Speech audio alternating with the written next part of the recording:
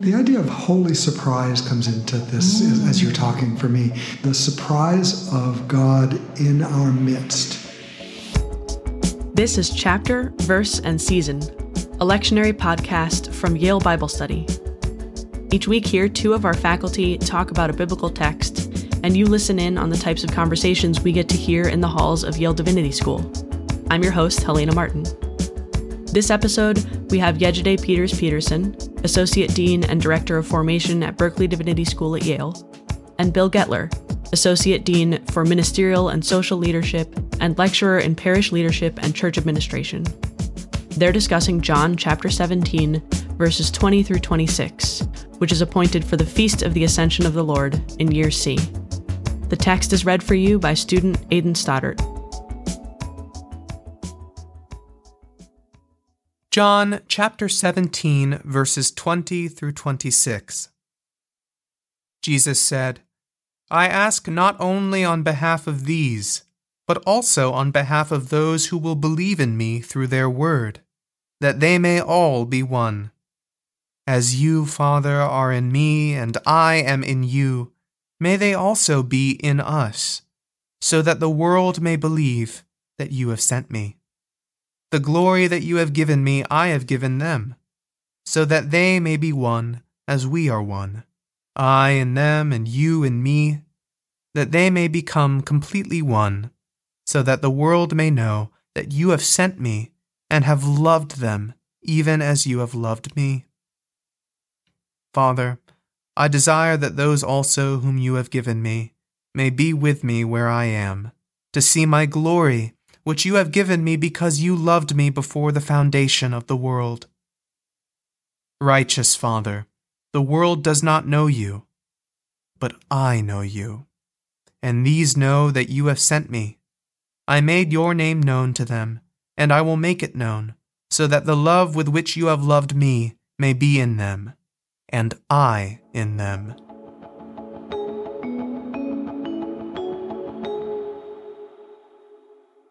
Okay, wow, that's a lot of words. You have to love John for the sheer number of words you can pack into a passage. I mean, I'm reading this and I'm like, I and them and you. What did you say? I think at one point you were thinking about a Beatles song. Oh my goodness! It really is a poetry of a sort, isn't it? It is. It's engaging. I mean, obviously, it's the conclusion of this prayer. It's the conclusion of this final discourse of Jesus, and he is so urgently praying for the church that is to come, for those whom he will never know in this life, and they will never have the chance to experience him in this life in the same way. And this is going to be a church that's under siege, he knows. Or certainly the writer of John knows. Barbara Lundblad once wrote about this being Jesus praying like a mother who's adopted these children. They belong to God, but God gave them to Jesus to care for, to nurture, to teach, and Jesus is going to go away. And here we hear him praying for these children with the love of a motherly heart. I find that kind of compelling. I do too. I think there's a lyricism to it and that love that can't be described. I think in a way, there's relationships that are hard to even talk about. And I think about what is it that we love about, let's say, a love song. And some of it is that when you look at the lyrics, they're sometimes quite simplistic, but something about the voice of the person and the fact that they're attempting to try to share with you the thing that is so intensely between them and another person, it's an intimate glimpse of something. There's a song that came out a year or two ago or whatever, Driver's License. And in the song, this young girl is just talking about her love, and it's such a particular thing. She's a suburban girl talking about being in love and driving past this person's house. And here I grew up in the city, but I hear that song and it touches something in my heart because I know that she's truly trying to communicate the depth of the thing. And I feel the same way about John. John can get a bit clumsy, even in his lyricism, but you genuinely feel that he's bursting out of his skin almost to tell us about this love, and he doesn't want to leave anything out. So it's Jesus, but Jesus relayed through the intimate gaze and the overhearing of John in some sense. Does that make sense? And the idea of the song, too, that is to one person's experience, but then is experienced by others who hear it in a slightly different light. Jesus praying for those who will hear of this voice through the voices of others. Without that immediate experience of Jesus, can we still be part of that holiness from a distance? Well, Absolutely. Sure we can. No, you're right. That's the experience of faith, right? Absolutely. And I think about the fact that there's something about Jesus that is both so particular and also absolutely accessible by every human being. And to me, this is one of the unique things about Christianity, is this level of particularity that is such a big part of the story. But then the fact that there's this beyondness that makes Jesus accessible to each of us, that universally available. And also, I take heart in this part about that the love with which you have loved me may be in them and I in them. And I have to admit that I am partial to John, and I do read most of John over and against that first chapter, which I love as maybe my favorite part of Scripture. And I think about the beauty of that language and the reality that Christ within us and among us and between us and by us, it is both lyrical but real. Maybe he was afraid to put too much flesh on those bones, lest it take away from our ability to access it and be able to take it in for our own. Do you know what I mean? The idea of holy surprise comes into this as you're talking for me. The surprise of God in our midst. I think this text is talking less to the individual than to the community, and we experience that presence of God in Christ through community. And in that, there's some element of the unexpected. There's some element of holy surprise. And I think holy heartbreak. I mean, you think about this prayer and where it occurs in the whole narrative, and this whole sense of hopefulness about what could be, but the reality. And yes, I do believe that there is a brokenness in humanity, and some people call it original sin, but all this hopefulness and loftiness, and I'm in them and they're in me and we're together. And then, the level of betrayal is ridiculous. I mean, this is really like the worst group of friends you could ever gather around you. Can I throw a rock? Someone can pay me. I'll get a bag of rocks for you.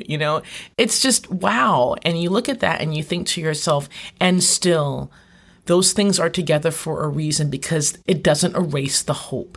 It doesn't erase the unity. It doesn't erase the goodness that the reality of human brokenness can't take away from the power of Christ's prayer over us in the midst of us plotting and planning our own little things that are going to undo certain things. Yeah. Whatever comes, whatever challenges or terrors or perhaps joys arrive, we don't face them alone. We are not challenged to face them alone. We are facing them as a community of believers. That's the expectation and the prayer of Jesus, I think, and that love is the central theme in this divine relationship.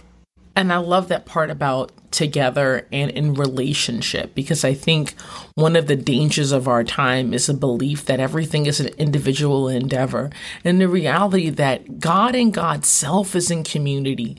What would make us think that alone with my iPad or alone with my devices, I can create a community of myself and maybe a voice on the other end?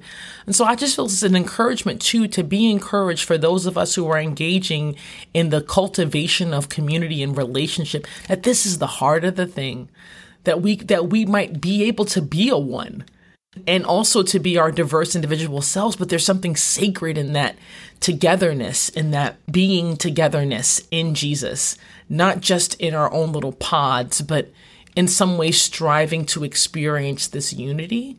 Yeah, that's been one of the most profound challenges through this time of pandemic. How is it that we are part of community that's valued, that our prayers are not alone, that our faith is still lived amongst other people, even in our separateness? And I think that's going to be one we are working on for many years to come out of the experience of the years that have passed. I agree with you. And I think one of the things that gives me heart and hope is the number of people I've met in my pastoral ministry who were what people used to refer to as sick and shut in. And some of those people had the most profound faith and sense of connection with the community that could only have been a sign of the Spirit. Here you are, confined to your bedroom, and you're praying the list of people in our parish directory. Or, you're the one sending out birthday cards. Or when I come upon you, you're talking about your hourly chats with God and worry that that's not enough prayer. Do you know what I mean? That's I and exciting. them and you and me. Yes, exactly. Be completely one. Yeah. So I wonder what we can take from that into our own. How do we cultivate a spirit that's open to the reality that we don't always get to shape the world around us, but we are promised that we will have connection, that we will have relationship, even if we don't understand how that's possible. And I'm grappling with that myself. Like, I'm going to church on the internet. I haven't received communion in my hand in a minute, and that's just not like me. How do I make sense of that? What do I owe the people in my life who are vulnerable? And to me, I think I owe them the responsibility to be as safe and mindful as I can. But also, my spirit is longing for those gatherings. It's longing to connect in the body. See people, pray with people, not just on a screen. Do you know what I mean? And here, yes, and here John tells us is Jesus praying for that very church under siege, that very faithful church facing threats that were never imagined and that were lived. Yeah. And the number of people who contributed to the scripture who themselves were living in exile or apart from the community, and yet these beautiful writings come to us from that space. Perhaps it's an indication that, we think we're unique in particular, but are we? Are we just rediscovering something that's been a part of Christian identity all along? Thanks for listening to Chapter, Verse, and Season. Visit YaleBibleStudy.org to find more Bible study resources, read the transcript from this episode, and find all of our past episodes. And follow us on Twitter @BibleYale. Chapter, Verse, and Season is produced by Joel Baden, Kelly Morrissey, and me, Helena Martin. Aidan Stoddard is our editorial and production assistant, and our theme music is by Calvin Linderman. Thanks, as always, to the Center for Continuing Education at Yale Divinity School. And thank you, Deans Peterson and Gettler, for being here this week. We'll be back with another conversation from Chapter, Verse, and Season.